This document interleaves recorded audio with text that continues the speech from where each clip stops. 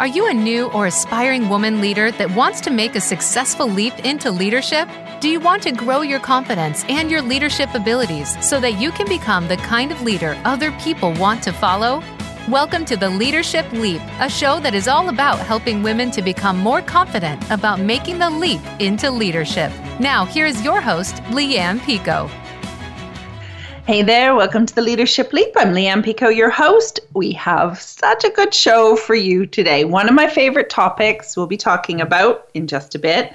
But first, I want to say a big thank you to Karen Dietz from Just Story It for an amazing dive into data storytelling last week.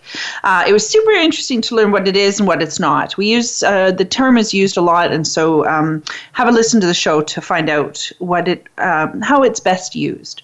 Brendan Schneider was also here, and he was sharing some great strategies to storify your job search. Story is a very powerful tool to help you find just the right job. So have a listen by clicking the link on the show page or download in your favorite podcast provider.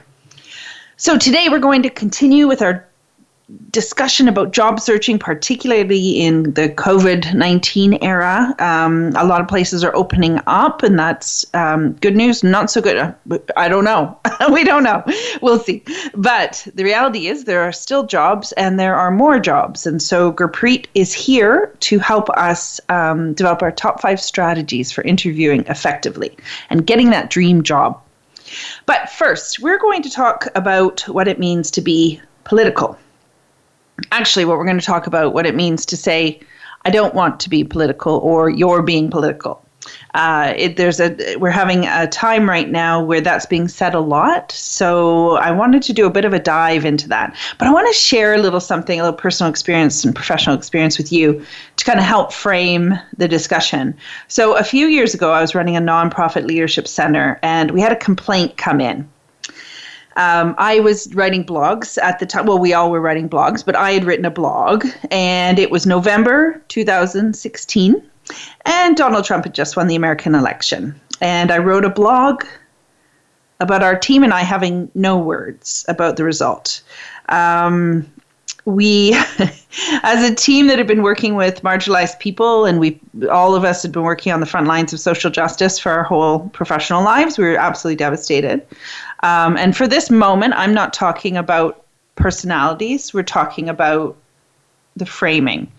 I think we'll get into that a little bit later as well. I'll talk about it. But for me, as the leader of a multiracial team and an organization that was helping nonprofit organizations to achieve social change, I felt it was really important to take a stand. I'm going to share what I wrote. So I wrote, we wanted to write about something inspirational. We wanted to write about the first woman president. We wanted to write about a big glass ceiling that had been smashed to pieces. We wanted to write about goodness overcoming fear. We wanted to write about our pride in people overcoming prejudice and standing tall against it. We wanted to write about social justice. We wanted to write about not tolerating sexism and moving forward rather than backward. We wanted to write about bridges, not walls, hands holding, not pushing away. We wanted to write about people recognizing that diversity is a strength and seeing inclusion as a core value. We wanted to write about hope and change and abundance, because that is what we stand for. But we aren't feeling it this week, and we aren't quite ready to find the silver lining, should there be one somewhere. Next week, we'll get back to our shameless optimism about social change and leadership. But for now, we have no words. So when that blog went out, we received a complaint that we were being too political, and that as a leadership center, it was important, and not even just important, but the person complaining said, we rely on you to be, air quote, neutral. And so that comment has stayed with me ever since, and it really has surfaced in the last little while with what's been going on, particularly in the States, but all the activities around Black Lives Matter, but also a lot of the recognition that in all of our countries there's a lot of racism, and a lot of anti-Black racism in particular is what we're talking about in this moment. And so that comment really has stayed with me in the last little while, and I am absolutely honored and delighted to have one of the staff that was with me that day. And we were comfort eating potato salad just to, it's important. It's an important piece of information. That's what our team was doing that day. Anyway, she's here to talk with me about what it means to be political and why it's so important right now, and to kind of unpick what happens when we say we don't want to be political. So Christina Sackefyio is the principal consultant and owner of Boldly Inclusive, a consulting and training firm specializing in diversity, equity, and inclusion. She's a professional educator, strategist, and community engagement specialist, and she's developed a unique inclusion-first approach to designing, implementing, and evaluating complex diversity, equity, and inclusion initiatives.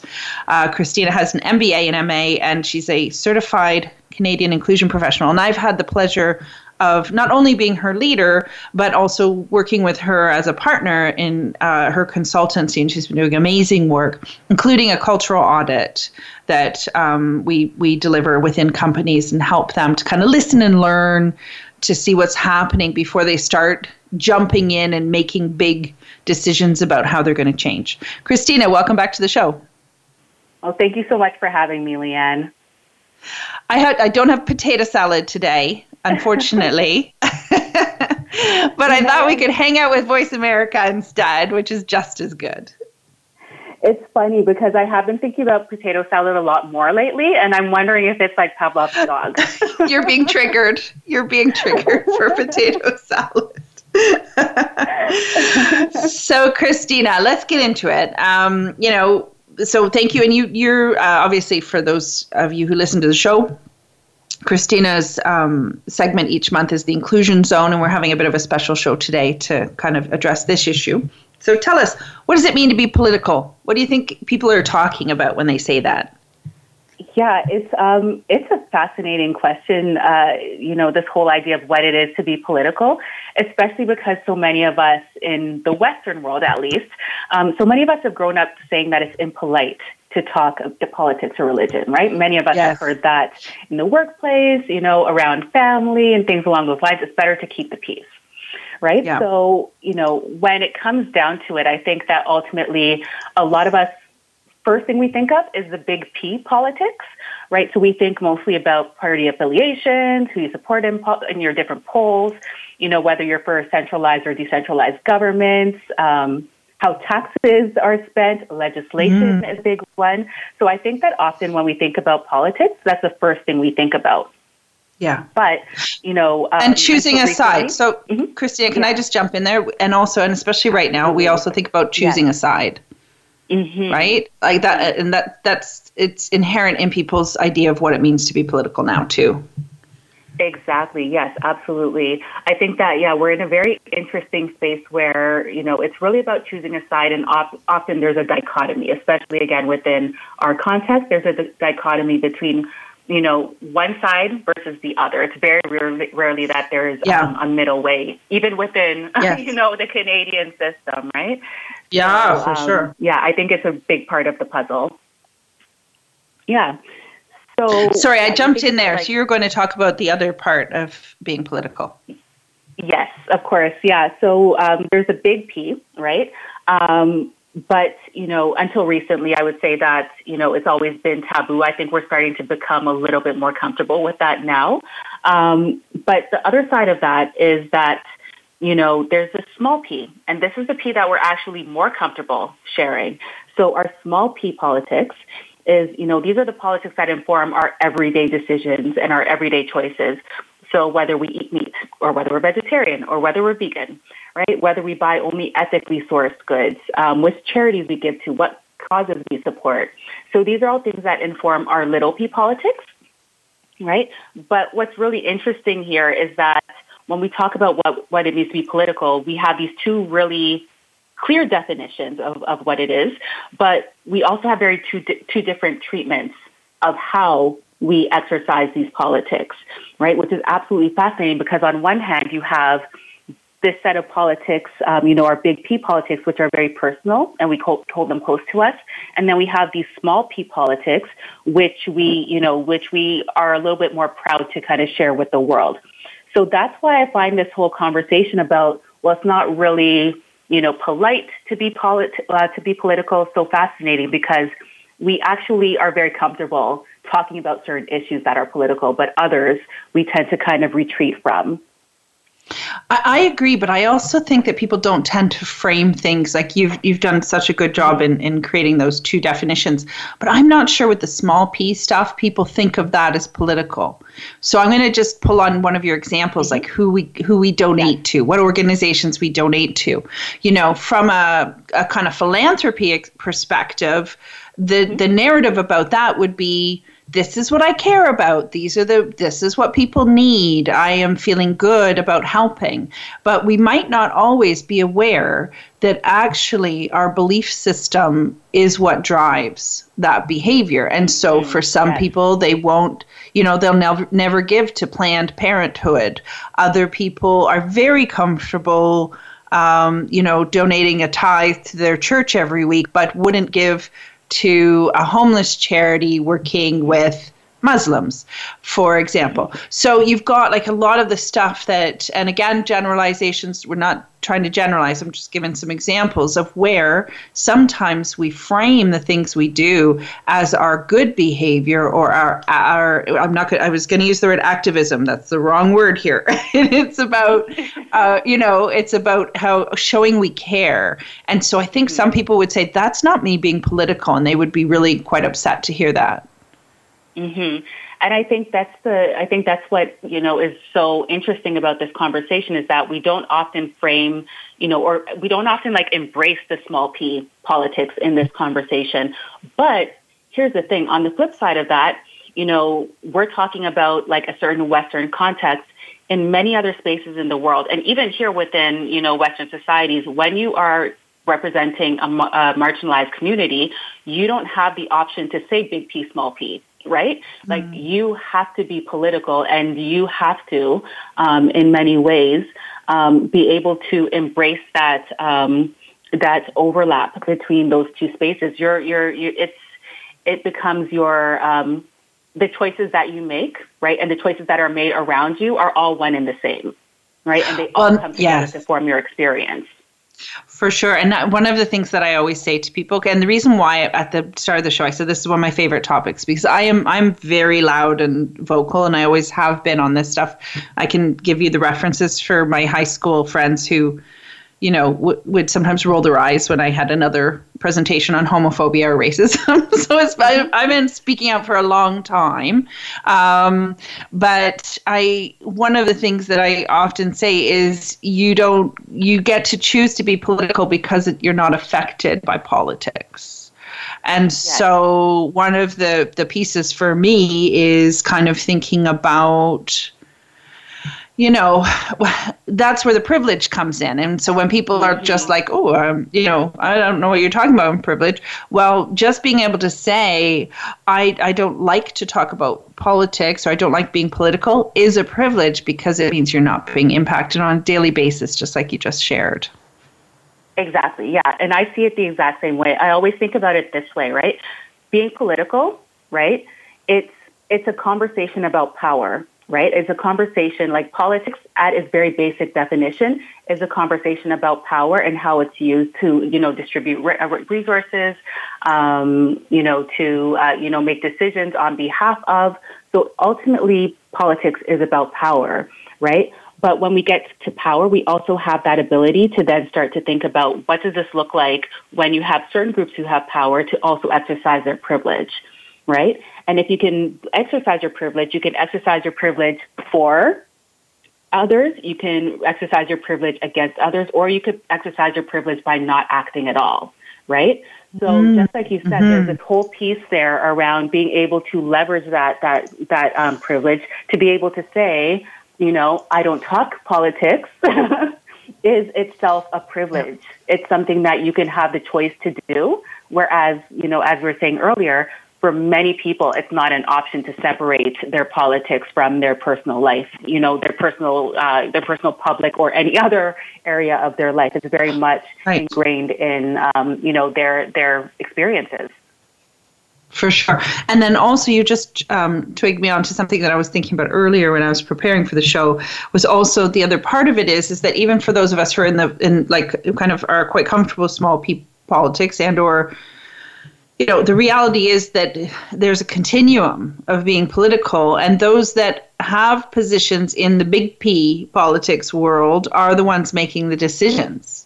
And so they still have small p. They still have their own value systems and their things they care about and things that they want to see in the world. And so they're the ones on the front lines of enacting that. And so that's why it's so dangerous. Yeah, it's so dangerous to just opt out and say, I don't want to, But also, Christine, do you not think we've been conditioned? Like, we've been so conditioned, and I see it a lot in, like, the boomer generation particularly.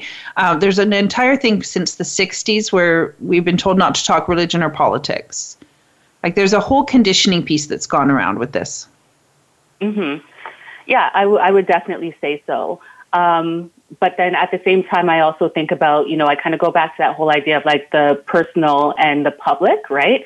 And, I think about like civil rights movement, or, I think about like the post-colonialism in Africa, right? Given I am African, so, that's something that's also at the top of my mind. But all those things happening at that same time in the 60s, so affecting those same generations, like the personal is the political in those cases for people who were fighting, right? So there's a conditioning that's happening, but it's a conditioning for who? And even, so kind of enriching this conversation we're having about privilege, right? What is the purpose of saying that we're not having these conversations in these spaces? There's a clear purpose for those who have to have those conversations, but why is it that we see, having those conversations as being impolite or taboo or social faux pas? Yeah. And I'm just going to call it out. So, white women, and I am one, are particularly, it is so interesting because we're having a moment too. We're making a lot of phone calls that we shouldn't be making. And just like some really not unbelievable. I say that from privilege too. But it's amazing that I hear it a lot from white women who, in fact, could be better allies and have been marginalized too in a lot of ways in the workforce. It really makes me sad because I have to say, as an early women's movement, kind of, I did a lot of women's work in the 90s, for example, and we were allies in with people of color. Like, it was kind of like a strength in numbers thing where, and I don't know where it happened that we got divided or whether we were maybe even ever together because, we are white and have privilege. But I'm just going to call it out and say that, I see a lot of white women wanting to be better allies and at the same time saying, I don't want to be political though. So like, how can we be better allies for people who are marginalized when we're not willing to go there in terms of this conversation and be uncomfortable? Yeah. And that's another really great question. And it's been something that's been on my mind as well for the last little bit too. Recently it's come up in a conversation that I had.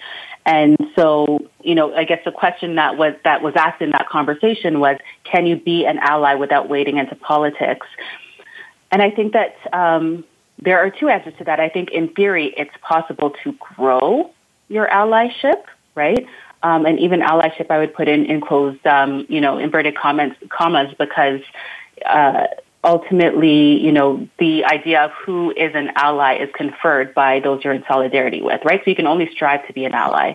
So I think it's possible to grow, right? But in practice, I think that, it can't really be done effectively without being political.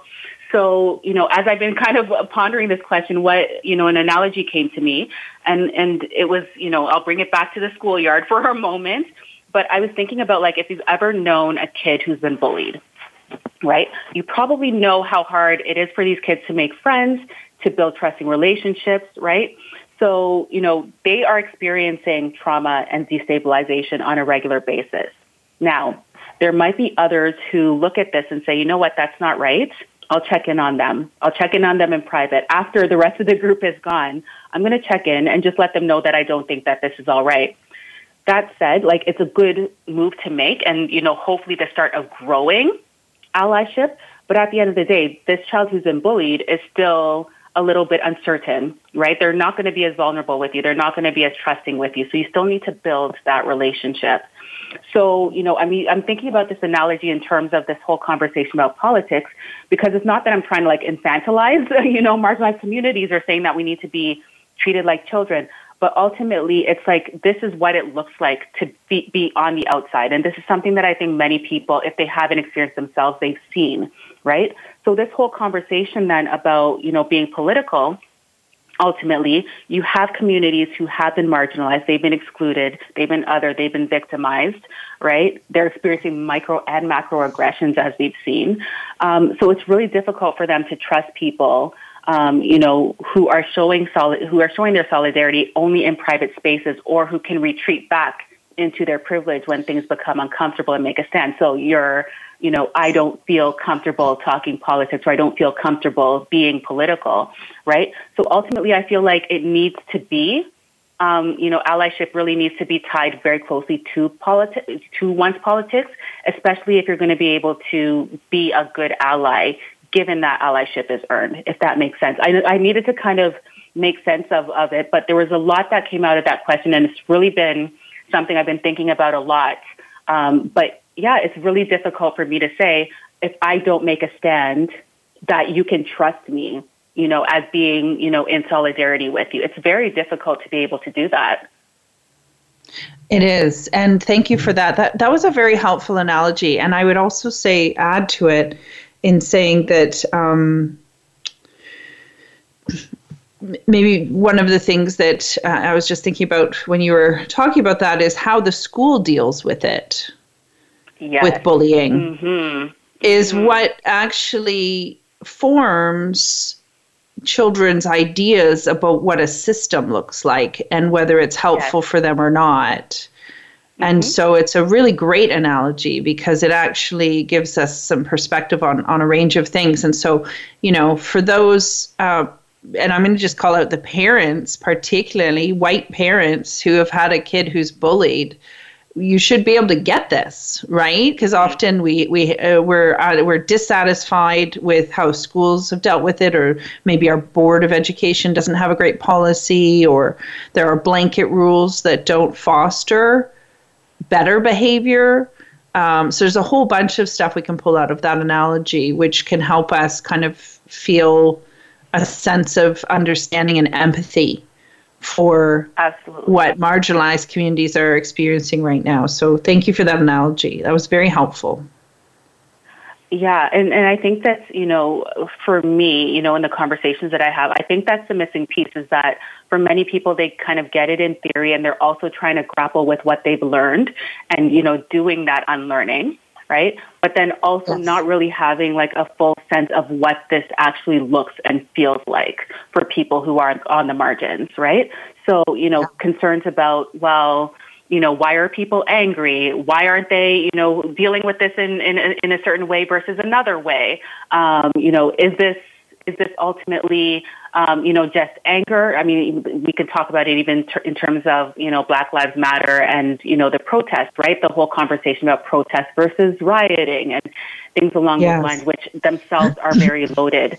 I think that it's really necessary for people to be able to actually see and feel and relate in order to understand what it is and what's at stake. And in so doing, my hope is that people will then start to say, you know what, now I understand why it's important to stand up. And now I can also see why it's not just about me and my discomfort. We have to be more comfortable with being uncomfortable at the end of the day. Right? Yes. So, yeah. So I think that's a big piece. Yeah, super important. And in organizations and in our private relationships, because I know we talked about the small p, but sometimes in our private relationships, we are more frightened to kind of, we're sitting at the dinner table and somebody makes a comment. What do we do? And often it's say nothing, let it go. rather than addressing it, because what will happen if I address it? Oh no, now we're going to have conflict.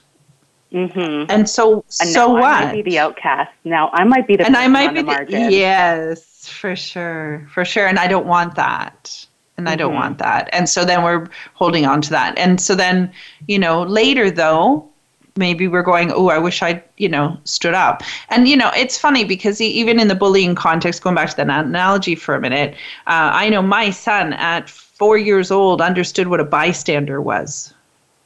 We are taught what a bystander is and what it means to do nothing when other people are being hurt.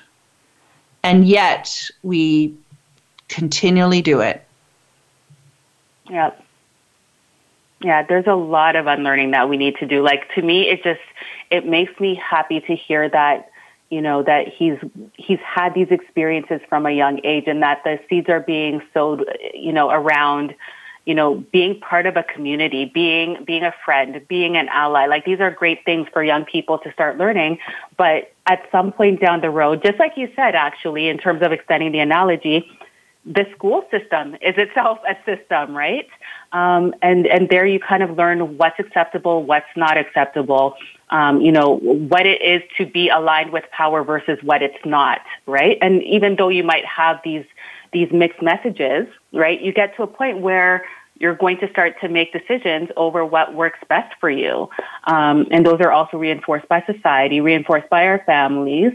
So it requires a lot. Like, I'm not going to, lie about it. It requires a lot of courage in order to be able to lean into that sense of, who I am as a political, person, and what this means in terms of being a person who is in solidarity with marginalized groups. It takes a lot of courage. It does. And also, and as you say, the challenge is, yes, it's great that my son learned that at 4, but the unlearning came from seeing the systems let the learning down all the way along. You're told one thing and understand it clearly, and then all of a sudden you look at the world, you experience the world, and you go, oh, it's not like that.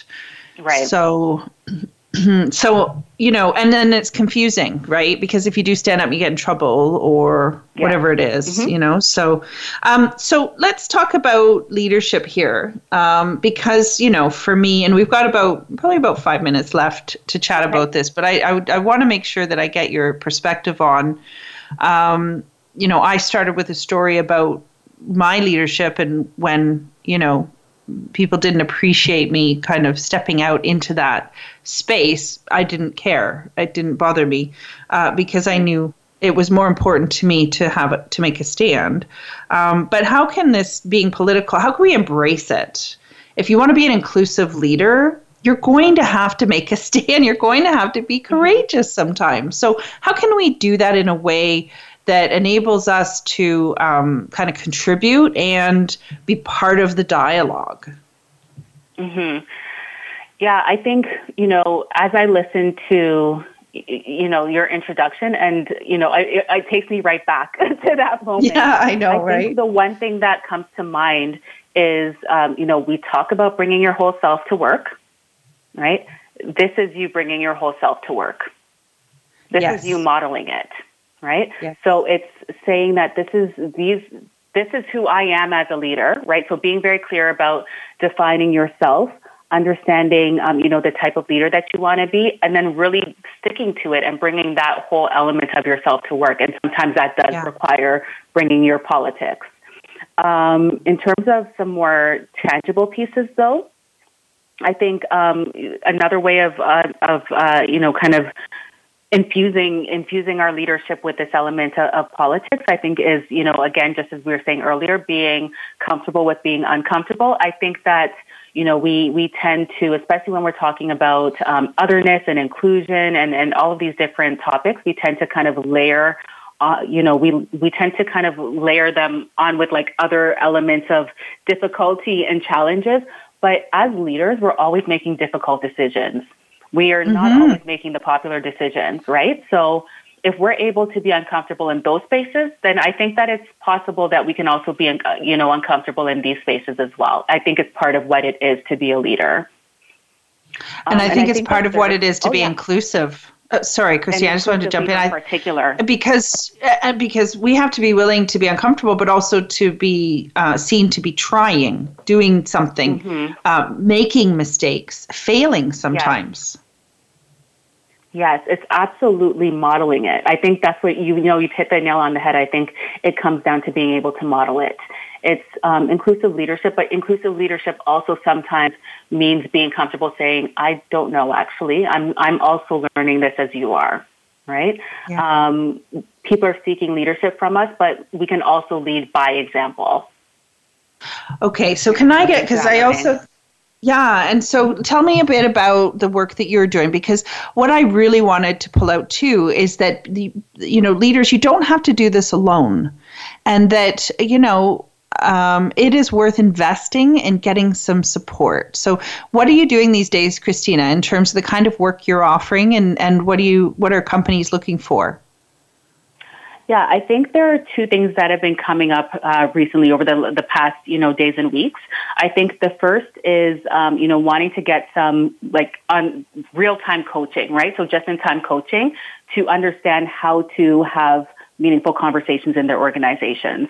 So that's something that I'm doing with organizations, whether that looks like, a training, whether that's, a master chat, whatever that looks like, I'm able to kind of provide them with the support on a right time, right place basis, and just sort of ease into their existing systems in order to do so. And I think the second piece that we're also doing is, you mentioned it earlier, the cultural audits, right? And I think the cultural audits are a great first step in being able to understand what actually is happening in our organization. What does othering look like? Why aren't people feeling, included when we believe that we've created this space of inclusion? What are the gaps? What are the opportunities?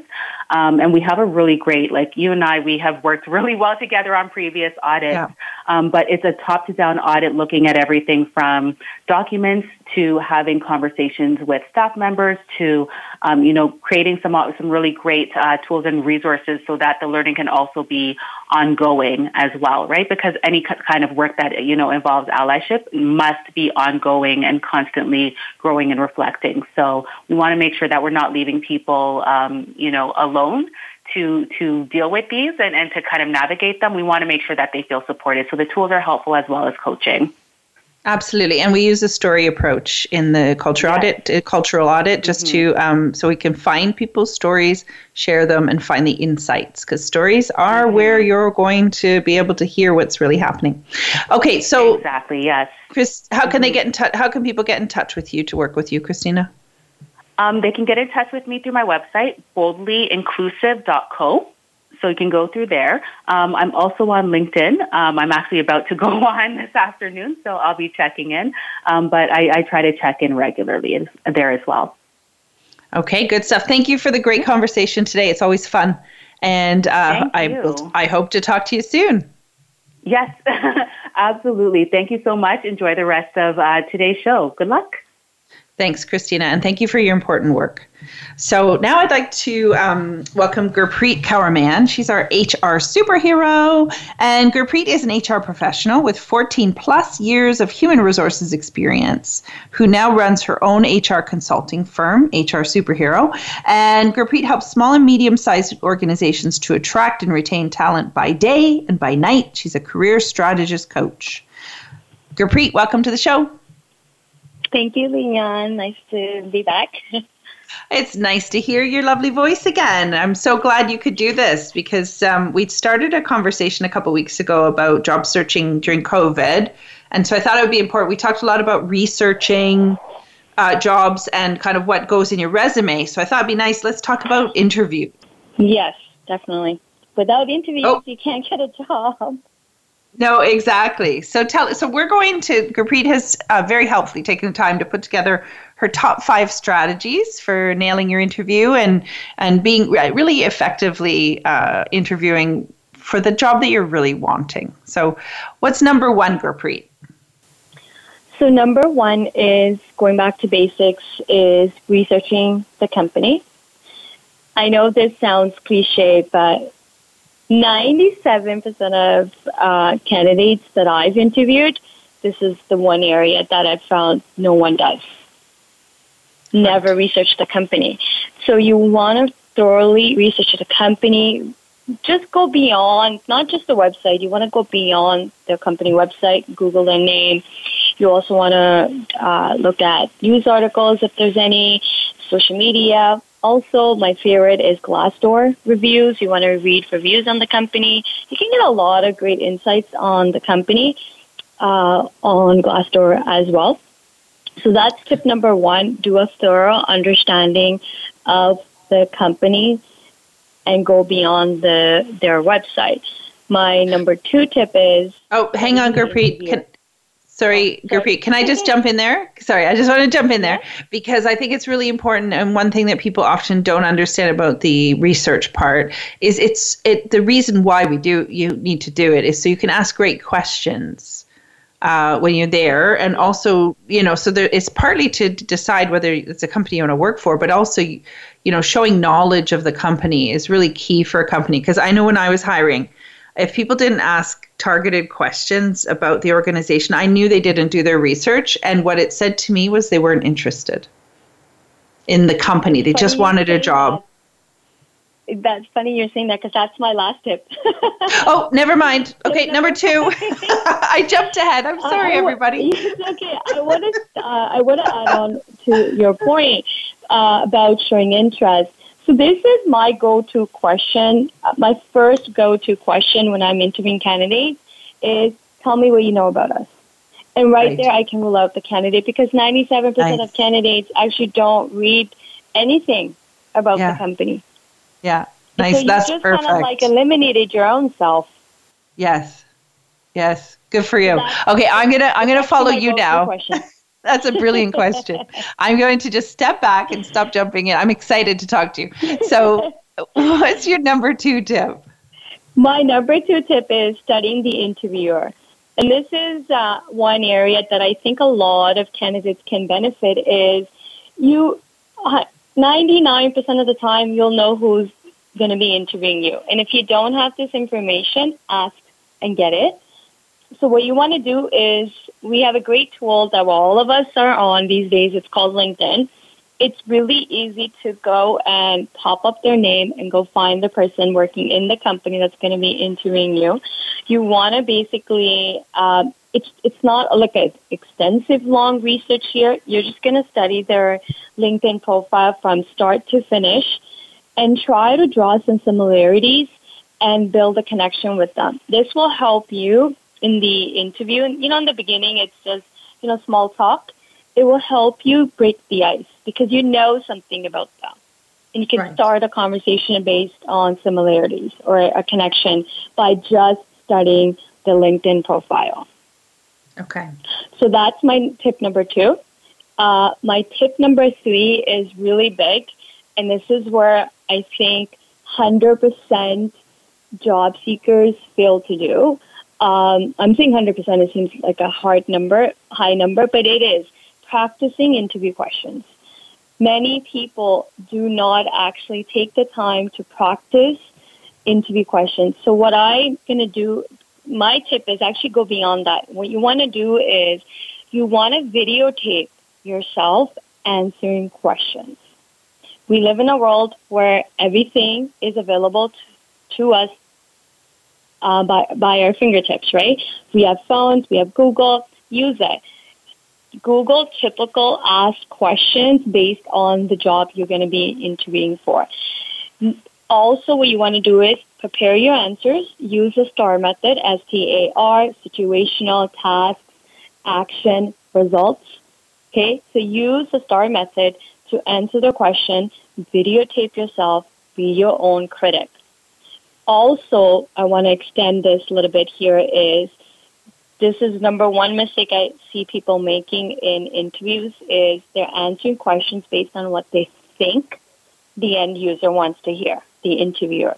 You don't want to answer questions by assuming what you think the other person wants to hear.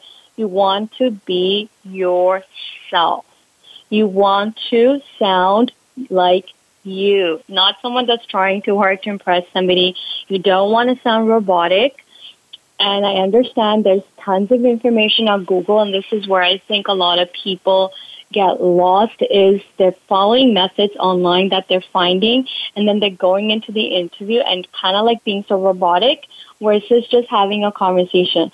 So when you're answering questions, you also want to have conversations. Get the other person to engage with you in your answer. So being yourself and being relaxed is the best way to go the interview, and that will only happen if you actually spend some time practicing and videotaping your answers.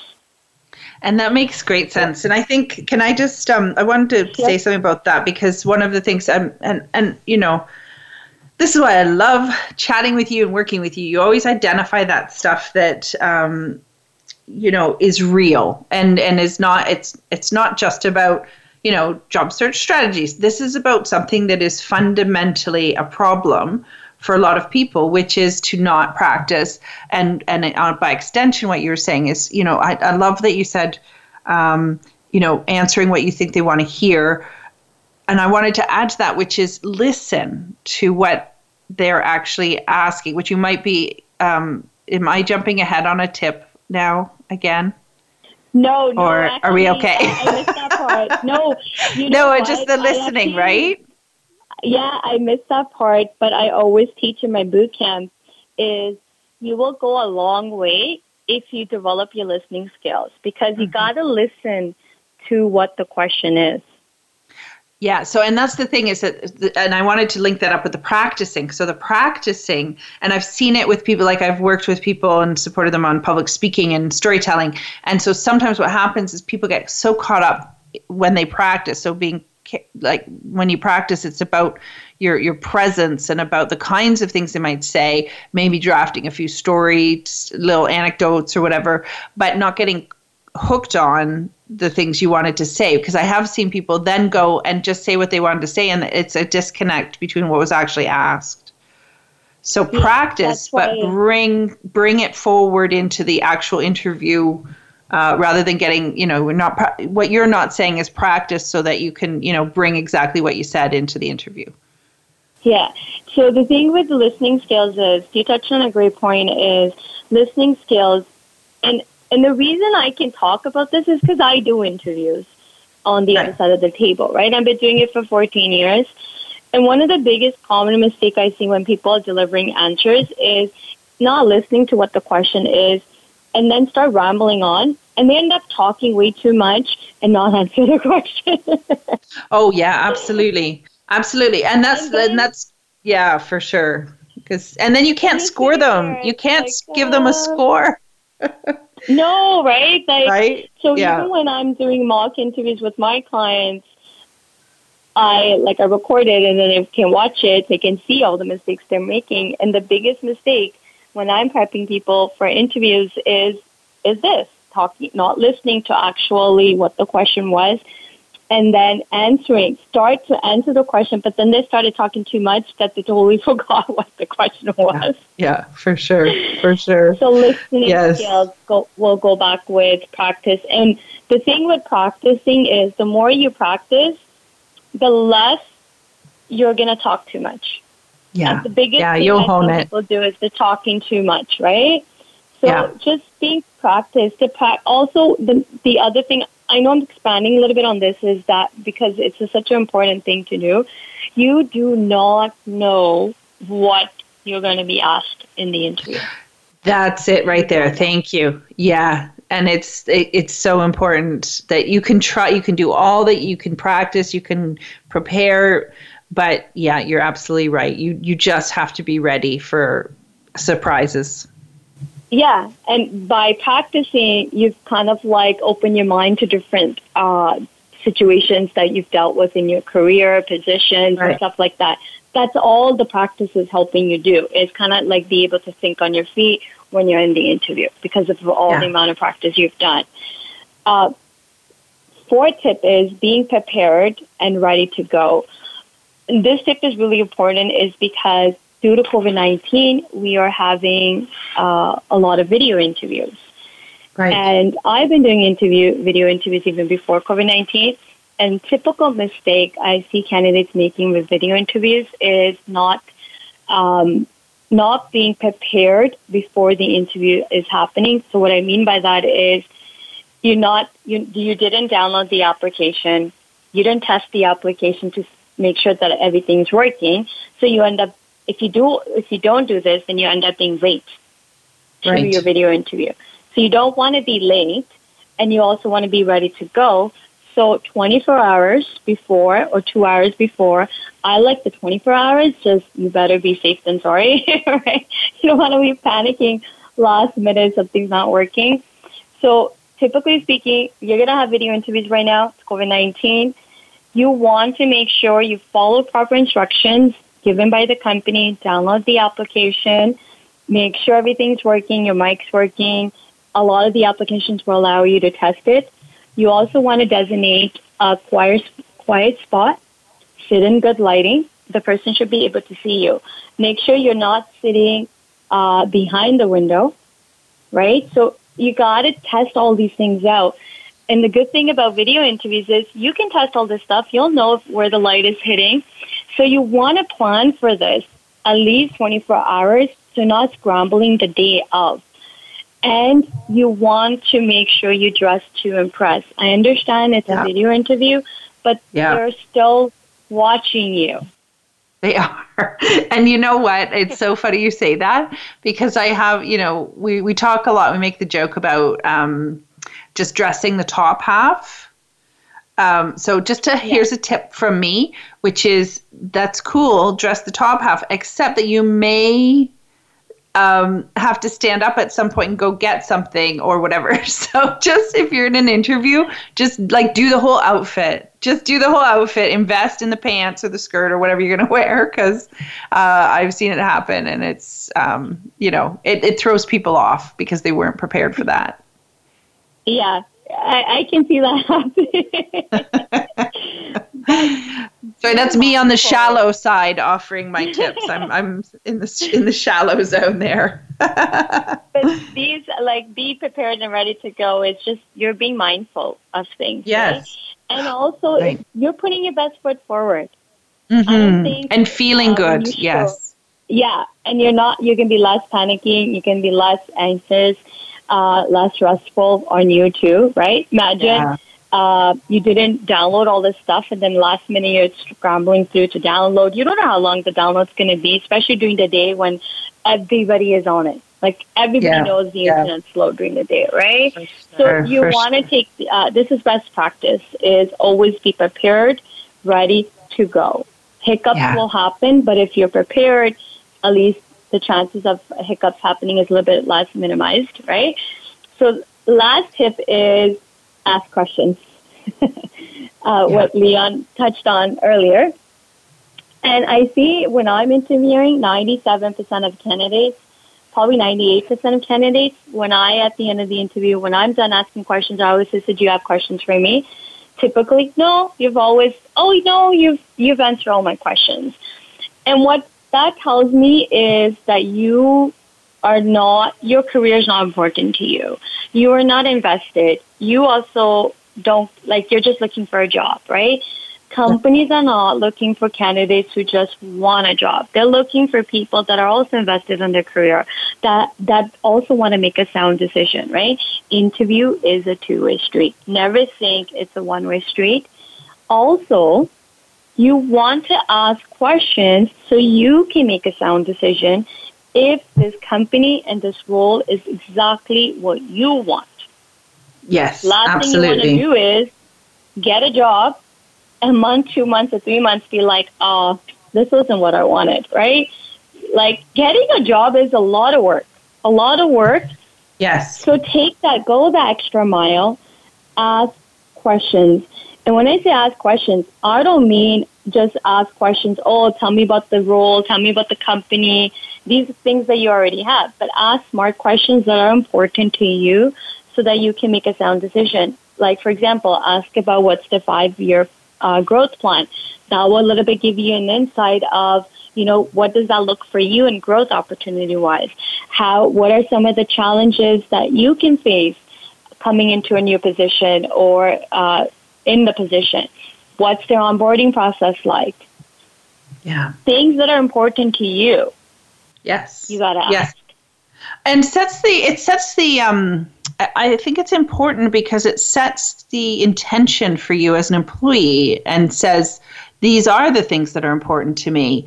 And so I actually think it's funny because a lot of people think that if they ask too many questions, then they might not be liked. When in actual fact, and I'm not saying ask 20 questions, but when you ask questions that you just outline, which are so kind of like, I'm checking to see if this is the kind of place I want to be in, then that increases the respect. Yeah, it does. I love when candidates ask me questions. I love it. Mm-hmm. I get it. Some people may not, but the thing is, it's expected that you should ask questions, right? You should go ready to ask questions. I'm not saying exactly as you said. I'm not saying ask 20 questions. Hey, the golden rule, my rule of thumb is if I ask you 10 questions as an interviewer, you can ask me 10 questions. It's an equal field, right? Yeah. And if you find that the company, the person that's interviewing you, is not happy that you're asking questions, guess what? That's a red flag. You don't want to work for a company like that. Yeah, right? exactly. Also telling you, your experience in the interview will tell you how the company's going to treat you. So don't be so desperate to get a job. Look for red flags as well, right? One question you definitely want to ask before you leave the interview. There's one question I highly recommend you ask before you leave the interview is, do you have any concerns about my ability to perform this role? The reason you want to ask this question is, let's say I'm interviewing you and I may have some doubts. I'm not going to be willing and saying, hey, I have some doubts about you, right? But it's going to be in the back of my head. But if you ask me this question, and then I can be honest and be like, you know what, I do have a little bit of a concern, and then now I'm going to tell you what my concern is. So good. Now you got the opportunity to address it. Yes. Instead of leaving. So good. And this person had all these concerns, right?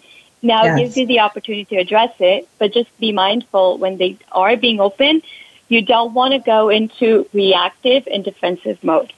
Stay calm, stay composed, and be strategic. Because you want to come like, and that what that does is, as an employer, I will go, one, they like feedback, and they can hear the feedback, and they can address it, and that's a tick, tick, tick, right? So good. Thank you so much, Gurpreet. I loved all your tips. They were awesome. Unfortunately, we're going to have to finish the show soon, so I want to make sure that we get your contact details in. How can people get in touch with you if they want to work with you? The best way to actually get in touch with me is LinkedIn. My name is Gurpreet Kaur Mann, dash HR Superhero. So even if you type in HR Superhero, I'll probably pop up. The only one and only by that name. Best way to get a hold of me is through LinkedIn. Yeah. Awesome. And Gurpreet is often running boot camps, and she offers loads of ways for you to interact with her and get her help. Thanks, Gurpreet. We'll talk to you soon. Thank you, Lianne. Have a good day. You too. Okay, well, I wanted to say a thank you to Christina and Gurpreet for a great show. It's been such a pleasure working with them today and on really important topics that are kind of coming up for a lot of people. I think that we have a lot of people who are out of work and or worried about getting work. And so Gurpreet's advice around how to find the job that you want and that is of value to you is super important. Don't go into your job search desperate. You're valuable. Find the place that is a good fit for you. And also a big thank you to Christina for she's always willing to go into those conversations with me, as we call it, go there, and talk about what it means to be political, what it means to, if we say we don't want to be political, we're essentially opting out. So get in there.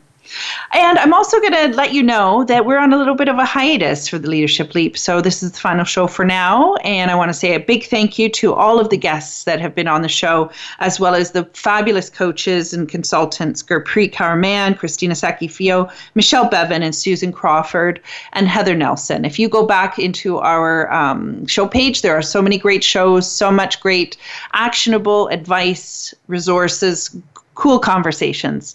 And thank you from me. I appreciate you being here and hope to see you soon.